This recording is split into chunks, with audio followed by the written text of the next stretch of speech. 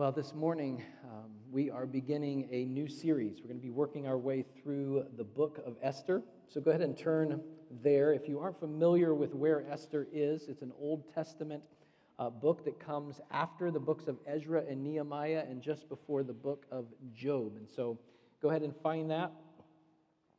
And as you're doing that, I'm going to just answer this question. Why are we studying the book of Esther?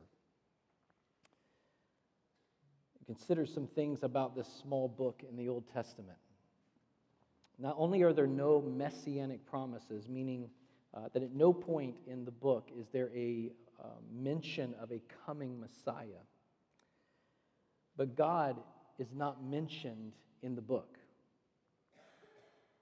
Not one character in the whole book explicitly prays, reads the scriptures, or gives to the poor. The only spiritual discipline that is mentioned is fasting.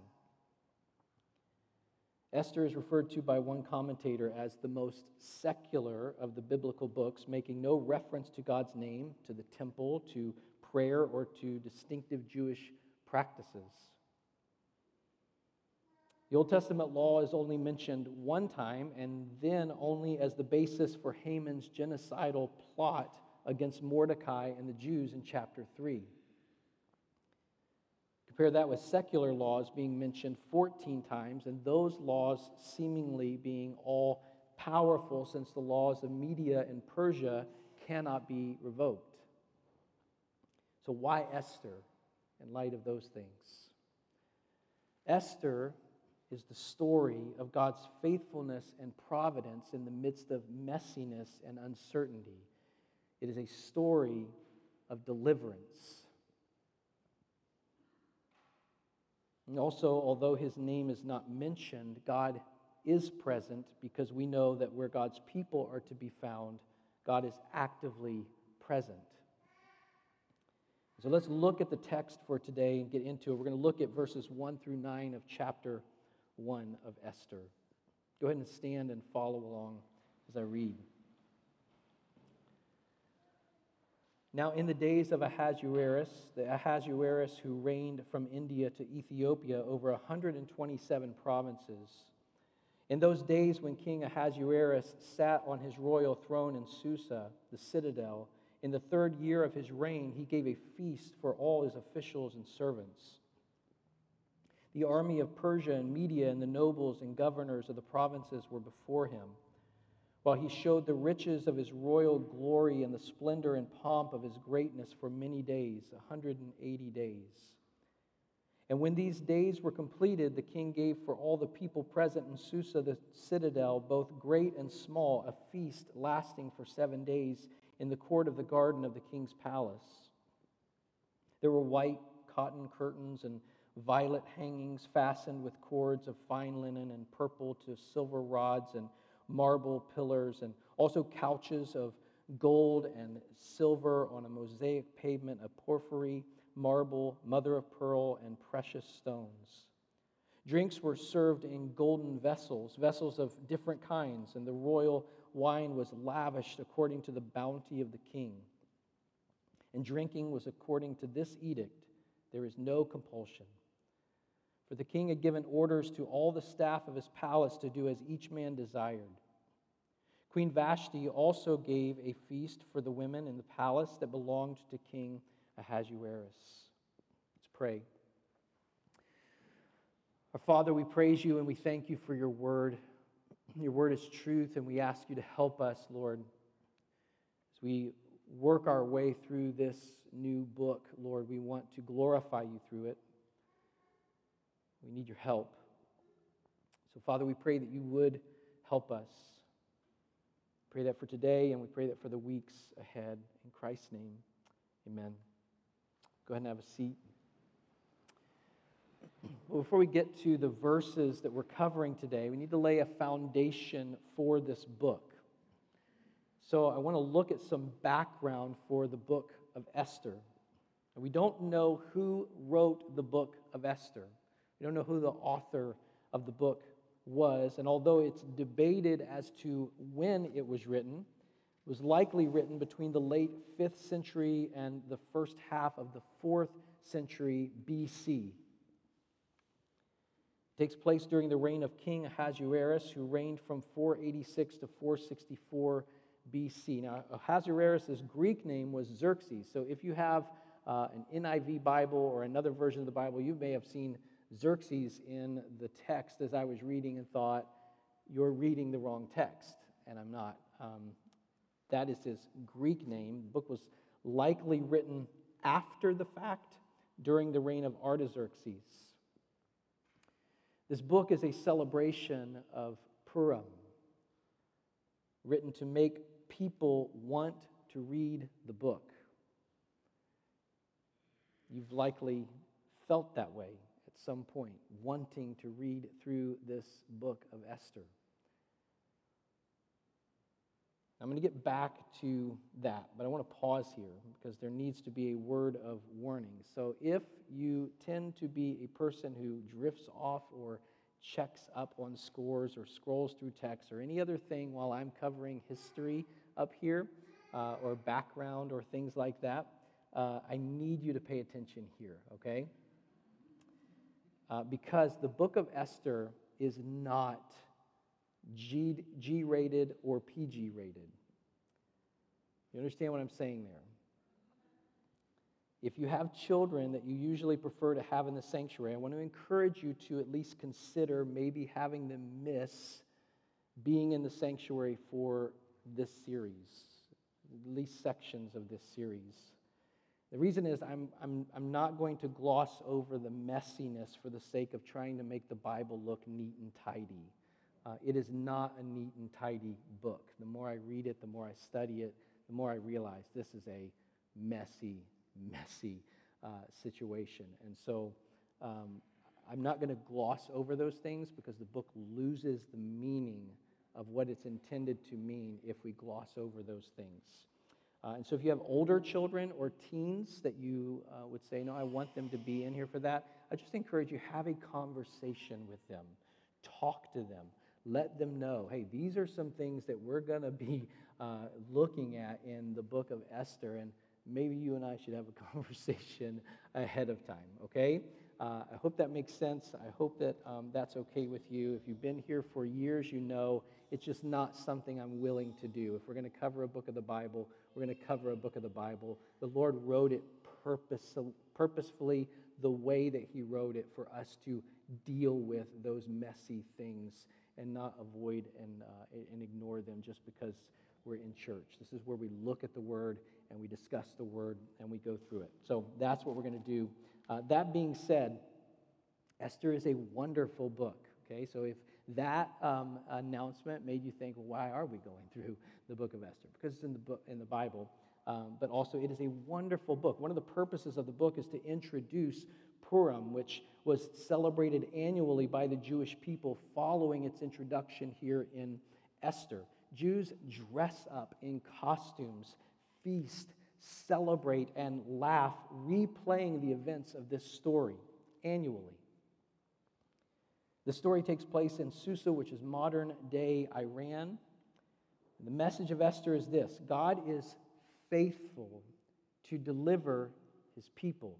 In Esther, we can see that even after Israel has been unfaithful to Him, God remains faithful and is preserving a people for His name's sake. It is a story of deliverance, and it's wonderful. And so I want to do a flyover, briefly, a flyover to get us to where we are at with Israel walking into the story of Esther.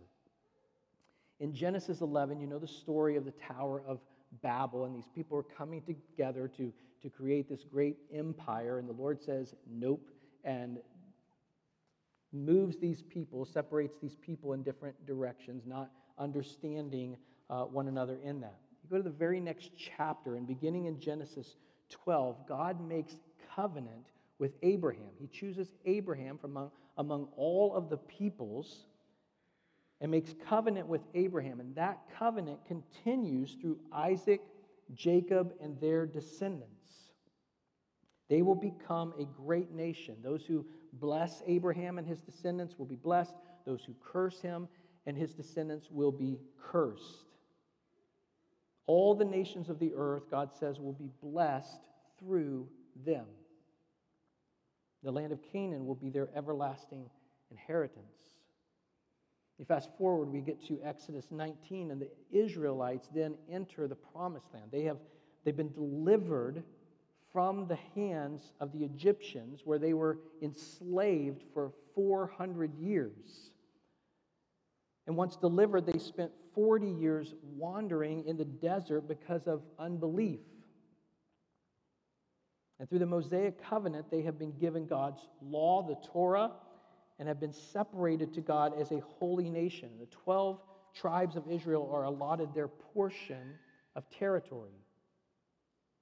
We fast forward some more, and King David, after he conquers Jerusalem, makes it the capital of the kingdom of Israel. God makes covenant with David that his dynasty would be an everlasting one. It's in 1 Chronicles 17. And his son, Solomon, is commissioned by the Lord to build the temple, the house of the Lord. And the Lord declares that his eyes and his heart would dwell there perpetually. You come to 1 Kings 11, Israel is divided then into two kingdoms. You have the 10 northern tribes that rebel against the Lord and set up an alternate religious system, worshiping God on their own terms. You have the tribes of Judah and Benjamin that remain faithful to the Lord for a while.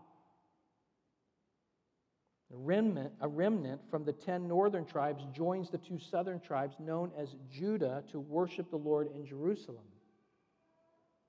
In 2 Kings 17, the 10 northern tribes then are taken into captivity in Assyria. By this time, judgment has been prophesied against Judah as well for their rebellion against the Lord.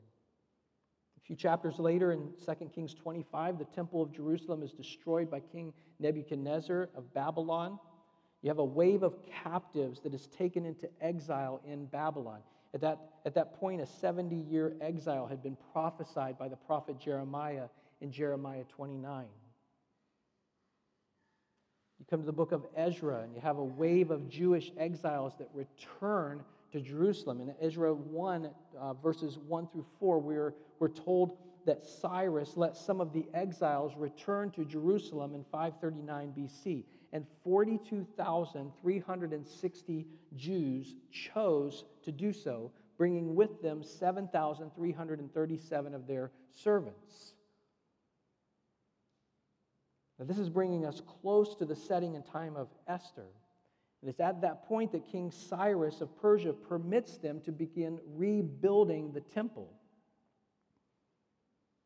You get to Nehemiah, and there's another wave of exiles that returns to Jerusalem under Nehemiah, and the walls of Jerusalem are rebuilt. And yet there's a significant number that choose to stay as exiles. And so at this point we come to the book of Esther. Now, we're not introduced to them in the text today, but we're not told why Esther and Mordecai chose to stay in exile, or why they remained in exile. We're going to see, starting next week, we're going to see that there are a lot of things they did not have choice of. We don't know why they're still there as exiles, why they chose to be there, or why they're still there. But this week we're going to look at the conditions that they live in, or live under. So we're going to look at Esther 1, and specifically at King Ahasuerus. Verse 1. Now, in the days of Ahasuerus, the Ahasuerus who reigned from India to Ethiopia over 127 provinces. Now, notice from the very beginning of this book, when you read through the scriptures, when you start books of the Bible, there's usually an introduction about God, or there's a prophet that's being introduced, or something, a messenger or a message that's happening. In the opening of Esther, there's no prophet of the Lord. There's no mention of God's people. There's no mention of God. Instead, verses 1 through 9 reveals an arrogant pagan throwing an extended party to display his wealth and power. Ahasuerus, who again is better known by his Greek name Xerxes, reigned from 486 to 465 BC. And it says he ruled 127 provinces that stretch from India to Kush. Now that's southern Pakistan to northern Sudan on our current maps, which at the time is basically the known world and the greatest empire ever known. It continues in verse 2. In those days when King Ahasuerus sat on his royal throne in Susa, the citadel. The city of Susa was the preeminent city among 4 capital cities used by the Persian rulers. It's situated in Elam, which again is southwest Iran, about 150 miles north of the Persian Gulf.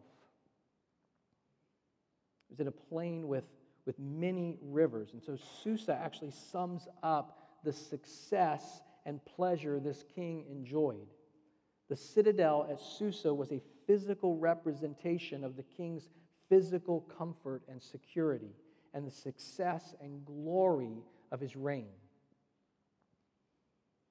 Verse 3, in the 3rd year of his reign, he gave a feast for all of his officials and servants. The army of Persia and Media and the nobles and governors of the provinces were before him. Now, this is the first reference of a feast in the book of Esther, but it will not be the last. The book is full of feasts and feasting. Food and drink would have abounded at these feasts. We don't know the occasion of the feast. There's people who presume of why this great feast is taking place. We don't know for sure, but we do know from the next verse what the purpose of the feast was, at least what the king's purpose was.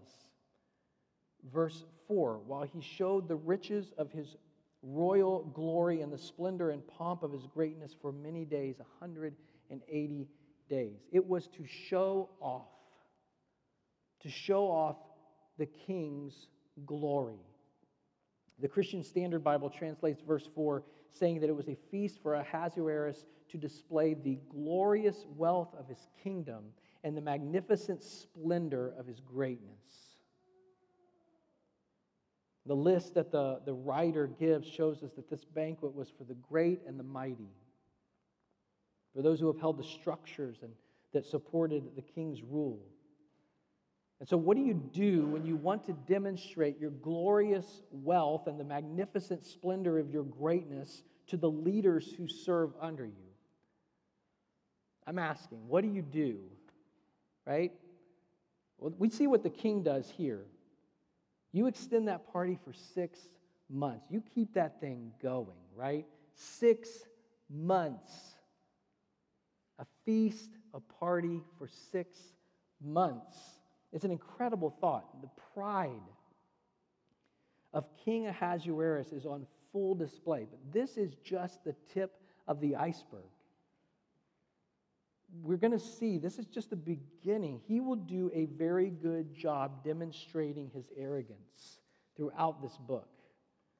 Verse 5, and when these days were completed, so the feast is finally over. The 6 months party comes to ends, right? It's time to clean up, maybe get back to work.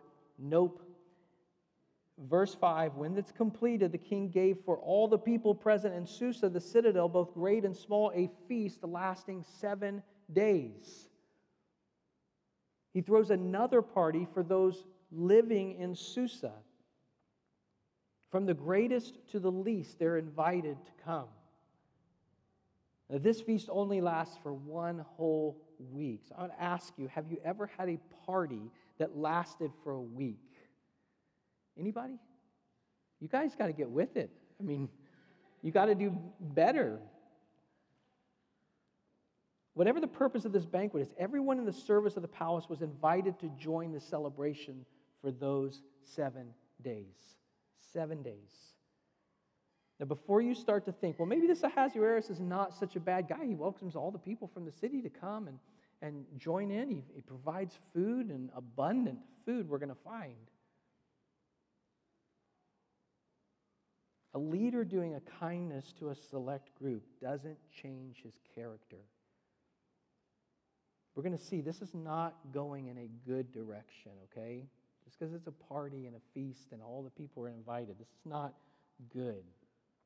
But the setting and the decorations are magnificent. It's held in the enclosed garden of the king's palace. Verse 6 gives a description. There are white cotton curtains and violet hangings fastened with cords of fine linen and purple to silver rods, marble pillars, and also couches of gold and silver on a mosaic pavement of porphyry, marble, mother of pearl, and precious stones. It must have been beautiful. The guests are treated to lavish surroundings. Verse 6 is an incredible description. Verse 7 continues. Drinks were served in golden vessels, vessels of different kinds, and the royal wine was lavished according to the bounty of the king. They're treated to not just lavish surroundings, but lavish provisions. There's much wine and the drinks served in golden vessels. It says vessels of different kinds. And so, Corey, if you're walking around at this party and you bump into Mike, you don't have to suffer the embarrassment of having the same cup as Mike, right? This is just a demonstration of the glory and riches of the kingdom. And then verse 8. And drinking was according to this edict. There is no compulsion, for the king had given orders to all the staff of his palace to do as each man desired. It's incredible, and not in a good way, incredible. A declaration was made to let everyone at the party know that they were free to drink as much as they wanted. This is a hint at the lack of moral fiber in the king. His law permits a lawless free-for-all. Just think about this for a second. In order for those he was hosting to know they had freedom to drink as much as they want or abstain, the king made a royal decree on drinks. If this isn't a commercial for what the people lived under, we're not reading carefully enough. Verse 9. Queen Vashti also gave a feast for the women in the palace that belonged to King Ahasuerus. Here we meet very briefly the queen, Queen Vashti. We're not going to get into much on her today. We'll get into that next week. She's hosting a separate banquet, a feast for the women in the palace. As you consider all of these verses, it's an incredible scene. We have in these few verses some evidences of the things that are coming in the book. And all of it stems from the pride of the king. Now, I want to say here, we are all tempted with pride, all of us. We all want to be honored, all of us. Many of us have probably been hurt or even angry because others didn't notice or acknowledge our abilities or greatness. Pride is a temptation for all of us. And its end is fully displayed in King Ahasuerus, who is the exact opposite of who we are called to serve and delight in and imitate. The opposite. Our scripture reading earlier began with the words, "The Lord reigns." Now, there are several contrasts between the Lord who truly reigns over all, including King Ahasuerus, and the king here in the text. There's a contrast between the two.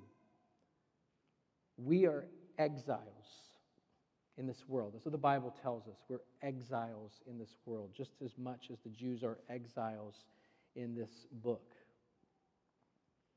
And the truth is, if I'm not regularly considering the greatness of the Lord, that the Lord reigns, I will be tempted, just as the king here, to consider my own greatness. and to seek to display it to others and to be acknowledged, even worshiped for it as often as I can. Proverbs 16, verse 18 says that pride goes before destruction and a haughty spirit before a fall. We're going to see the fruit of that in this book. We serve a king far greater than King Ahasuerus, one who truly is benevolent, one who invites us to feast with him now and forever. We might be tempted as we read chapter 1, verses 1 through 9, about this king and imagine what it must have been like for the people during that feast, that celebration, the beauty of the decorations, the food, the unending drinks, and we might be tempted to long for such a thing. We have to remember Christ offers us more. And his offer is one that comes from his own sacrifice for us.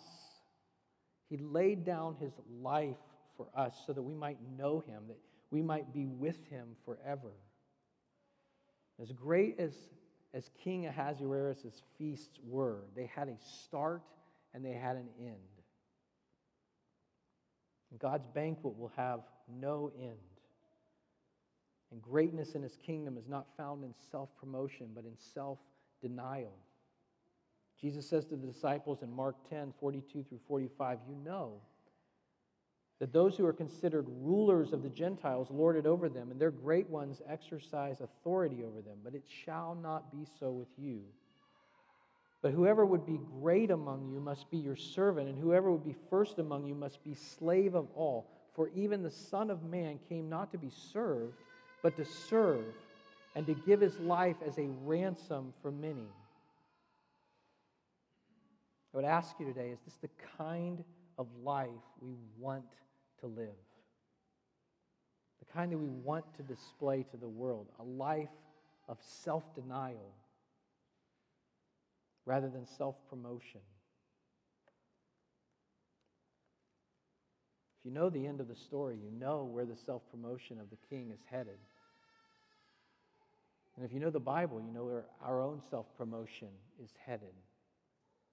God opposes the proud and he gives grace to the humble.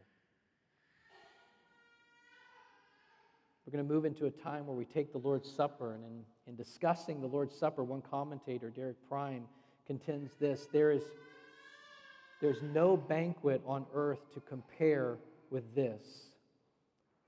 It is a love feast for pardoned sinners, whatever their status in human society. This banquet is a foretaste of a far greater banquet to come, the marriage feast of the Lamb. Then we shall sit down and feast with him forever. What a day that will be. We just consider that these simple elements, a small piece of bread, a small cup of juice, represent the greatness of Christ and the hope of a feast that will last forever. The greatness of Christ, and that his body was literally broken for us, that his blood was poured out for the forgiveness of our sins, and that he is alive and coming again to welcome us to his great banquet and to live with him forever and ever. Those are truths that should bring rejoicing in our hearts. Yes, we remember his sacrifice, and we know his sacrifice was because of our sin that continues.